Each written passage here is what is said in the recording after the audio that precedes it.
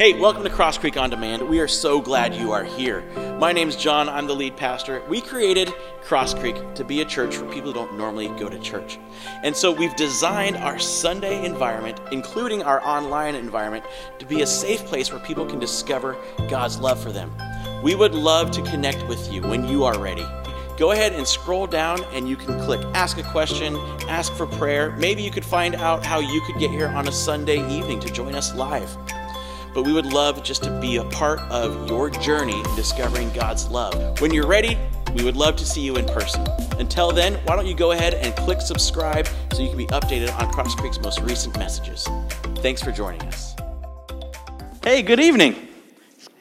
Hey, good response. You guys are awake, great. Hey, welcome to Cross Creek. It is good to see you. My name's John. I'm the lead pastor here.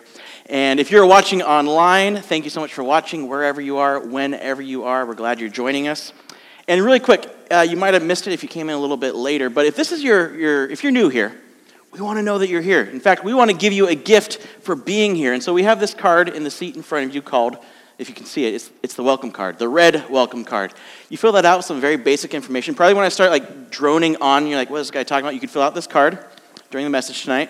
Fill out some really easy information about yourself, and then after the service, go to what we call the information table. There's a table out in the lobby, and you give this card to the person at that table, and we'll give you a free gift. It's just kind of a way of saying, hey, thanks for being here. We're glad to get to know you. So you are here on a very special evening. Not only is it really our first real rainy day of the season.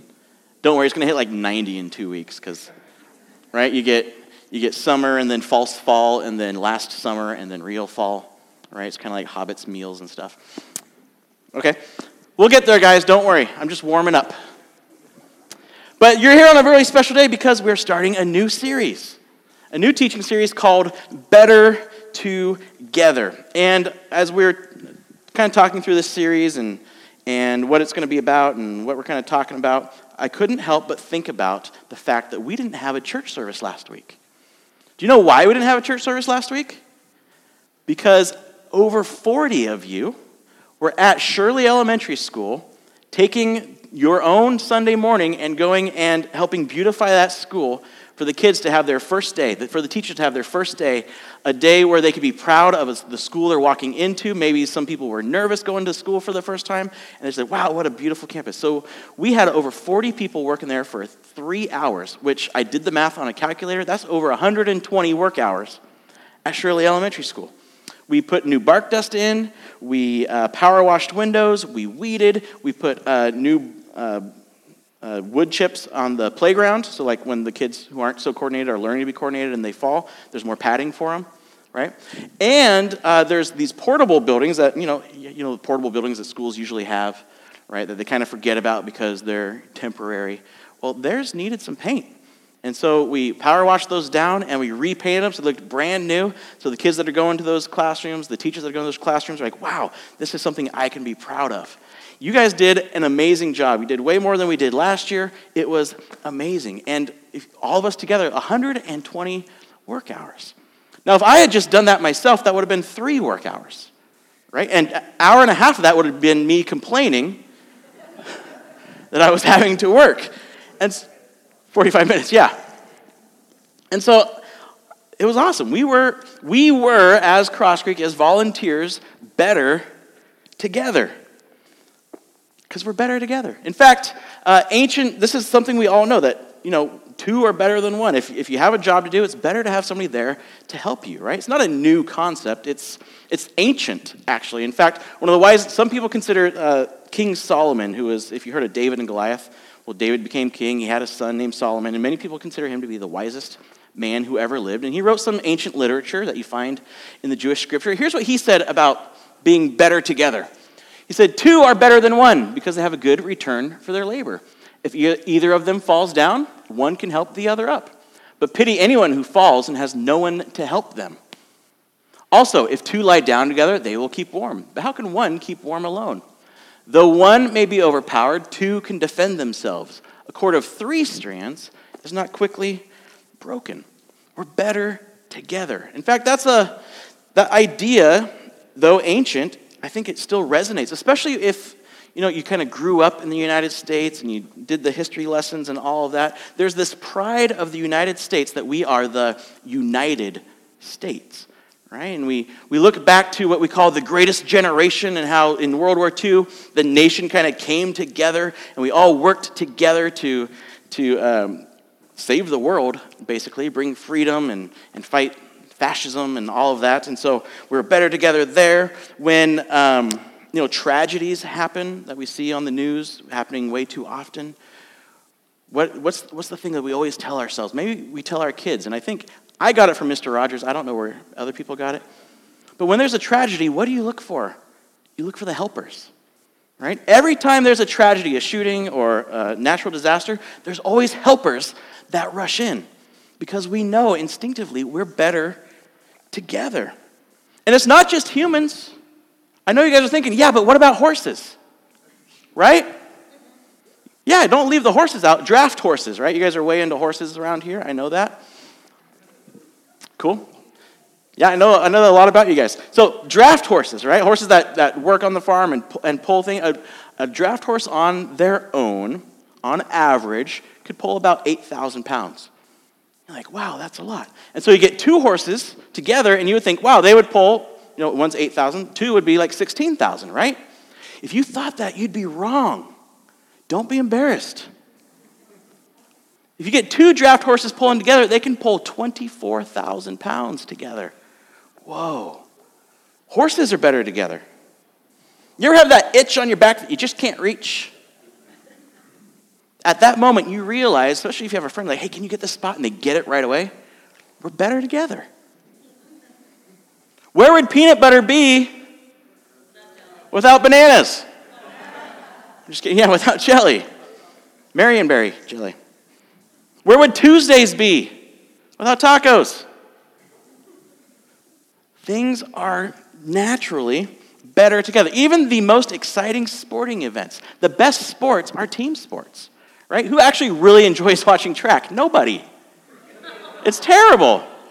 It's like, wow, you ran, good. That's what we taught my 3-year-old to do. Well done. I'm just kidding. I ran track. It's okay. I know I don't look like it, but the sports that make the most money in our culture are team sports because we like seeing people be better together, right? And so we know this. We've experienced it, but that's not always what we see. Right? And when you look at culture, we often seem more divided than we are united. Right? Who is like, oh my gosh, I cannot wait for the election cycle to really hit full steam. I can't wait for everybody to turn on each other during this election. Are you guys excited to watch everybody turn on you? Yeah, we're not. But it happens. We see it. We see things that divide us more than unite us. Right? In fact, psychologists tell us that we are in the middle of a loneliness epidemic. There's an epidemic now of people feeling lonely. We are the most technologically connected culture in the history of humankind, yet 50% of us feel isolated, feel like nobody understands us, feel like we have no one to go to, no one to talk to. And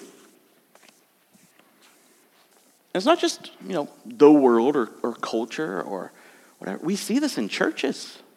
We see this division in the church. There's division within churches. There's division outside of churches.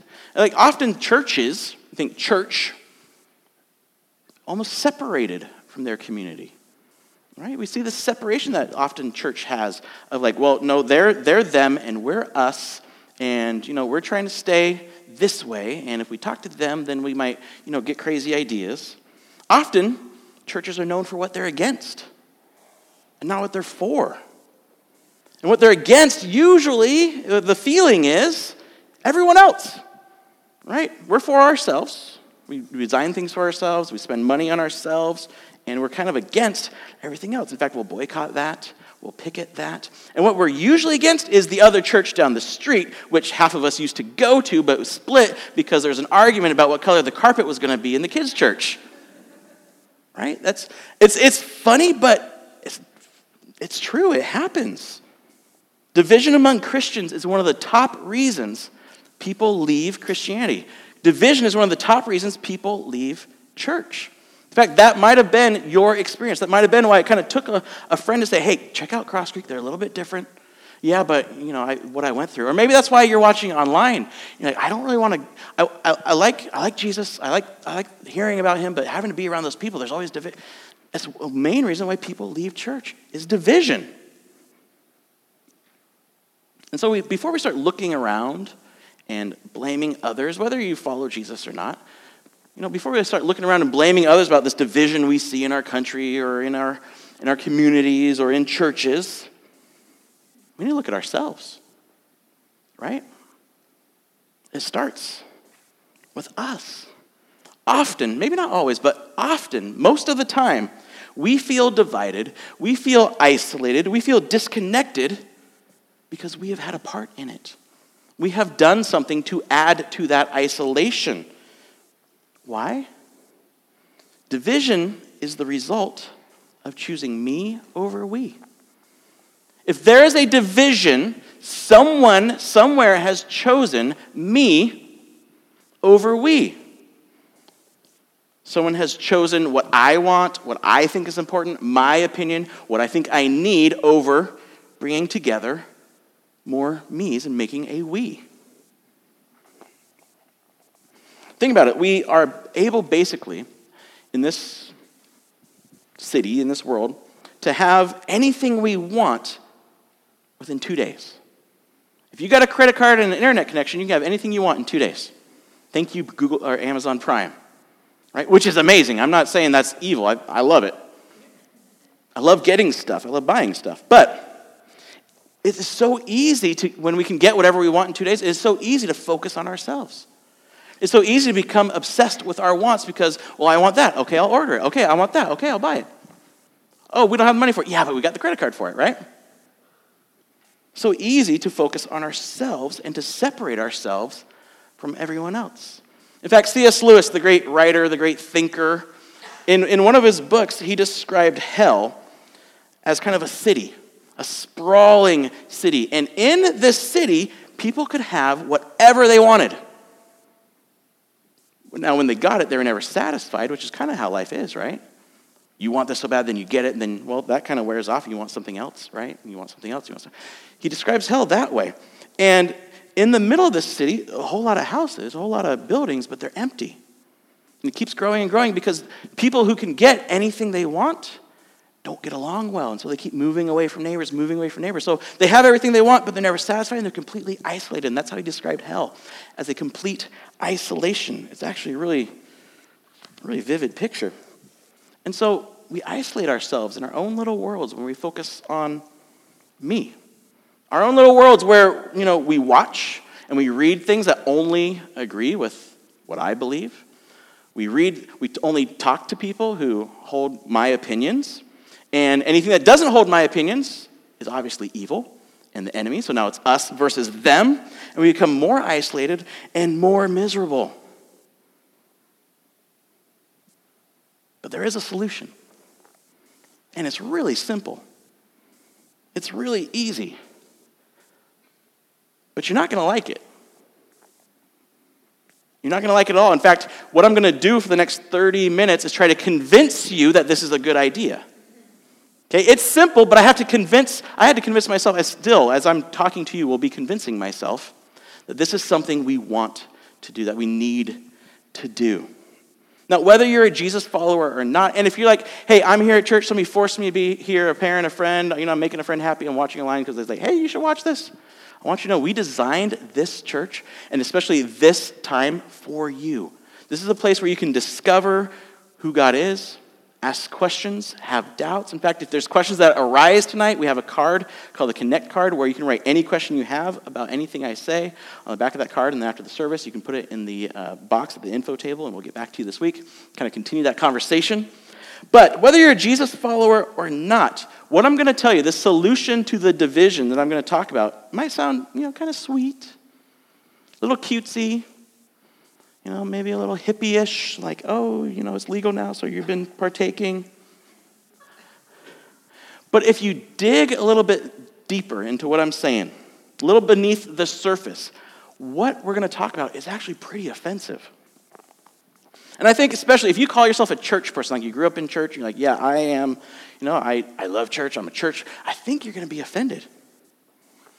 But as we go through this, remember this, the medicine we often need the most usually tastes the worst. Right? The medicine we usually need the most often tastes the worst.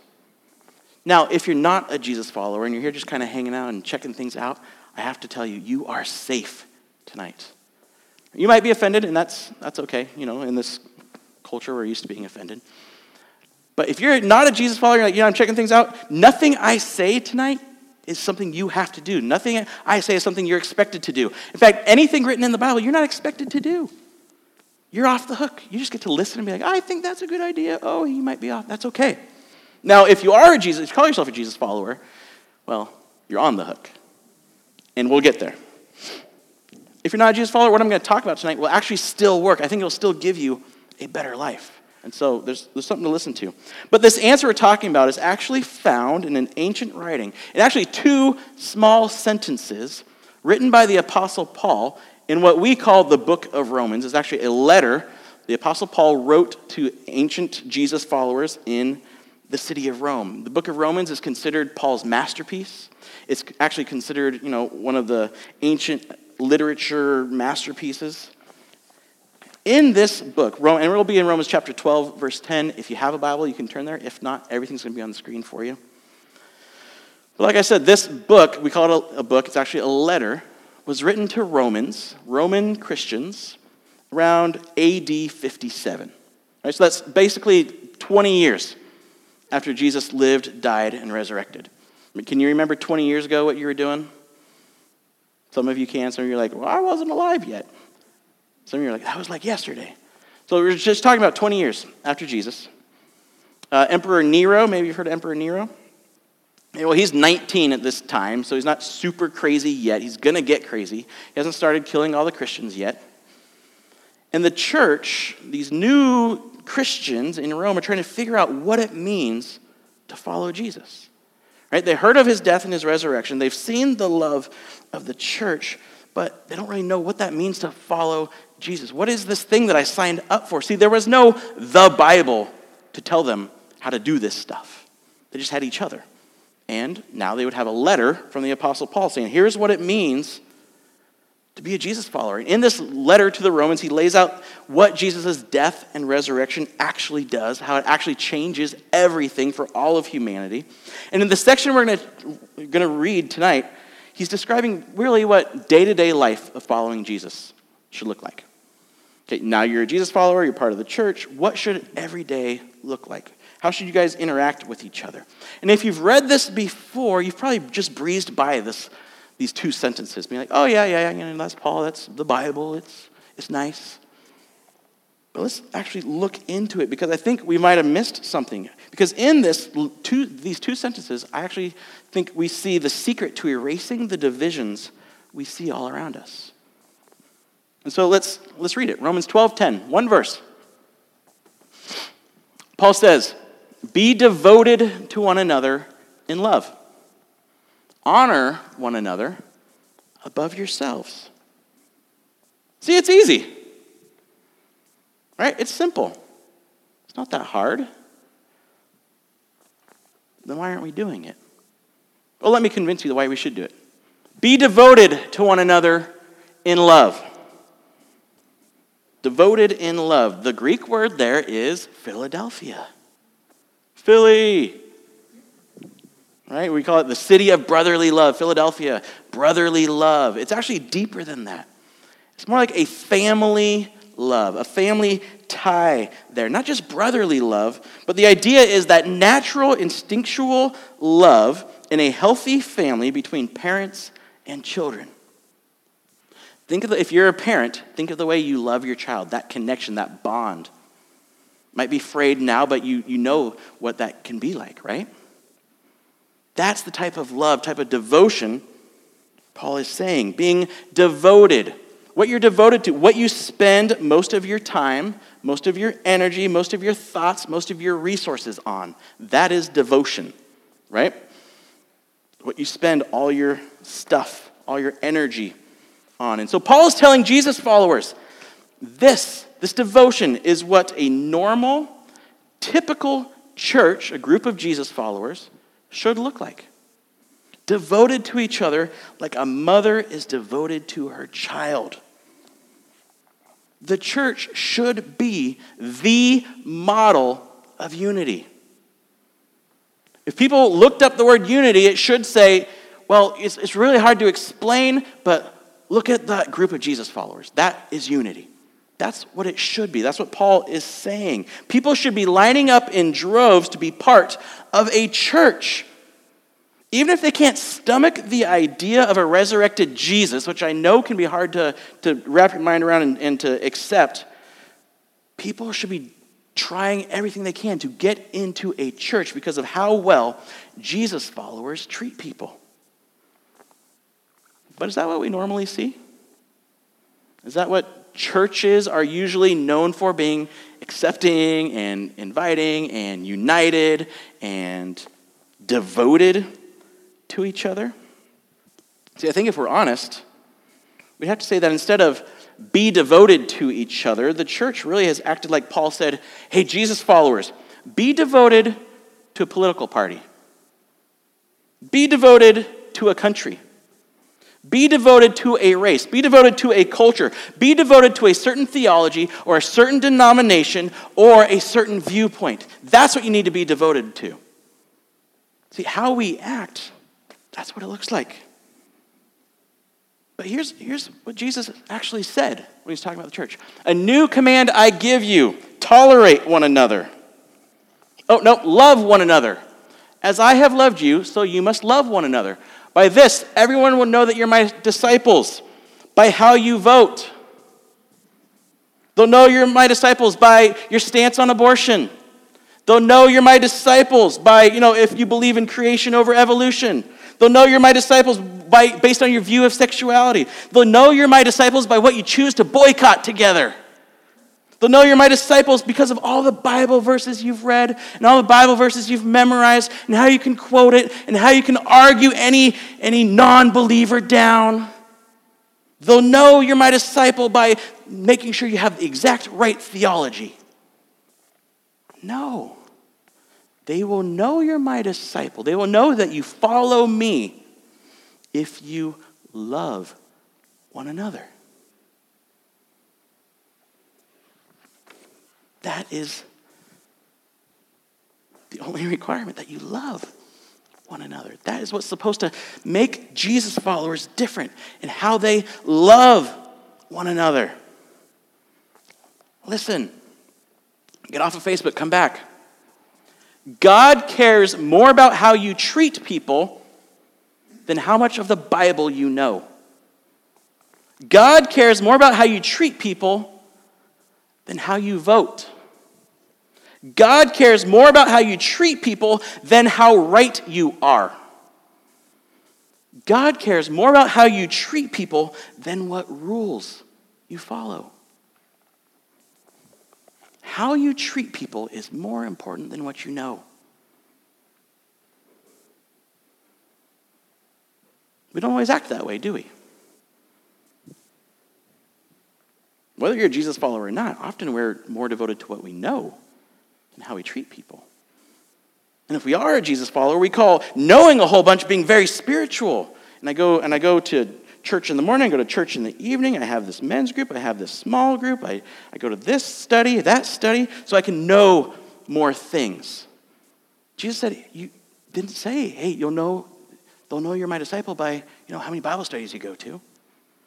See, often we go to all these things. If you're a Jesus follower, you go to all these things, you don't even have time to love one another because you're too busy studying and learning. Not that learning is bad, but there has to be more to it. There has to be a reason that you learn how to love.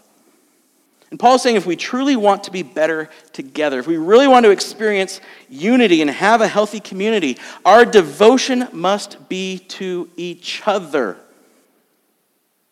above anything and everything else. We need to be committed to each other's care, caring for each other, being willing to serve each other, being willing to pray for each other, being willing to cry with each other, being willing to celebrate with each other, being willing to identify with each other, showing that we are with you and we are for you. I am with you. I am for you. So how do we actually do that? I mean, that's a nice lofty idea, right? Be devoted to each other in love. How do we do that? It's simple, but it's not easy. Honor one another above yourselves. Be devoted to one another in love. How? By honoring one another above yourselves. The literal reading of that in the Greek is kind of the idea of go first in showing honor. In showing honor, be the first one to do it. Other translations say outdo each other in showing honor, or surpass each other in showing honor. Almost this competition idea of try to be the first one to honor someone else. See, honoring creates devotion. When you honor somebody, you are creating this devotion to them. By honor, it means to respect them, to esteem them, or better, to celebrate them. Putting the needs of others before your own is honoring them above yourself. Giving others the best seat at the table, something my kids still need to learn. They fight every single meal, 3 times a day. They fight about who gets what seat. I am failing as a parent. Honoring means complimenting others in public, even if they don't compliment you back. Honoring means helping them with a task that might not be in your job description. Honoring means being for them, even and maybe especially if they don't deserve it. Doing good to your enemies. Somebody said something about that once. Abraham Lincoln was asked, hey, why don't you destroy your enemies? Why don't you just annihilate them? He basically said, do I not destroy my enemies when I make them my friends? You want to not have enemies? Love them. Make them your friends. Then you don't have enemies, do you? Following Jesus demands, if you're a Jesus follower, following Jesus demands that titles, positions, respect, preferences, praise are to be given. Titles, positions, respect, preferences, praise are to be given and not sought after and not fought for. For a Jesus follower, honor is meant to be given, never demanded. Always looking for ways to give honor. And if it's coming your way, even trying to deflect it sometimes.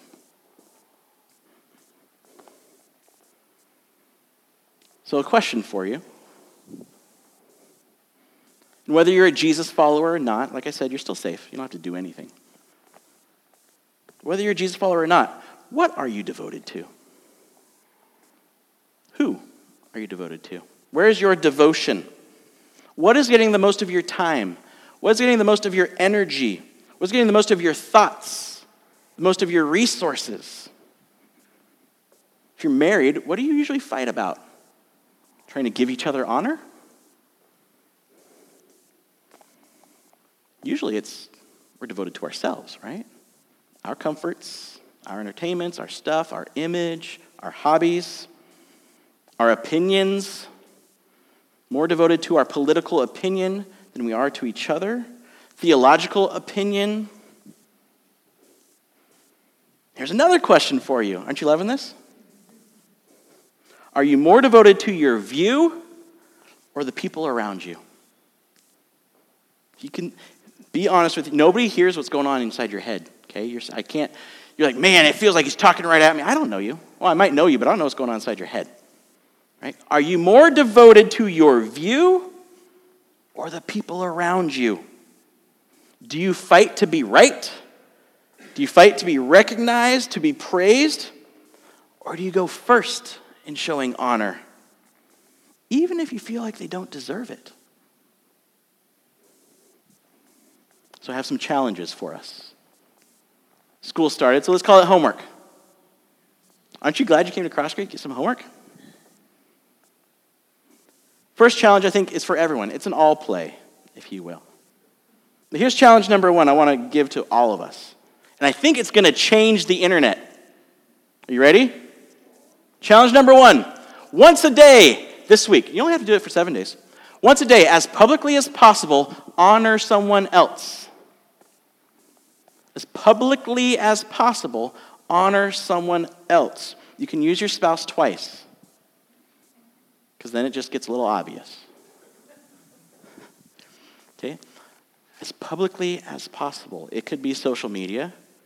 It could be when you're out with a group of friends or at work, when you're in the meeting, and that person who is just always getting at you actually did something well, and you're like, oh my gosh, I hope they don't see that. You actually bring attention to the good that they did, the good they bring to the team.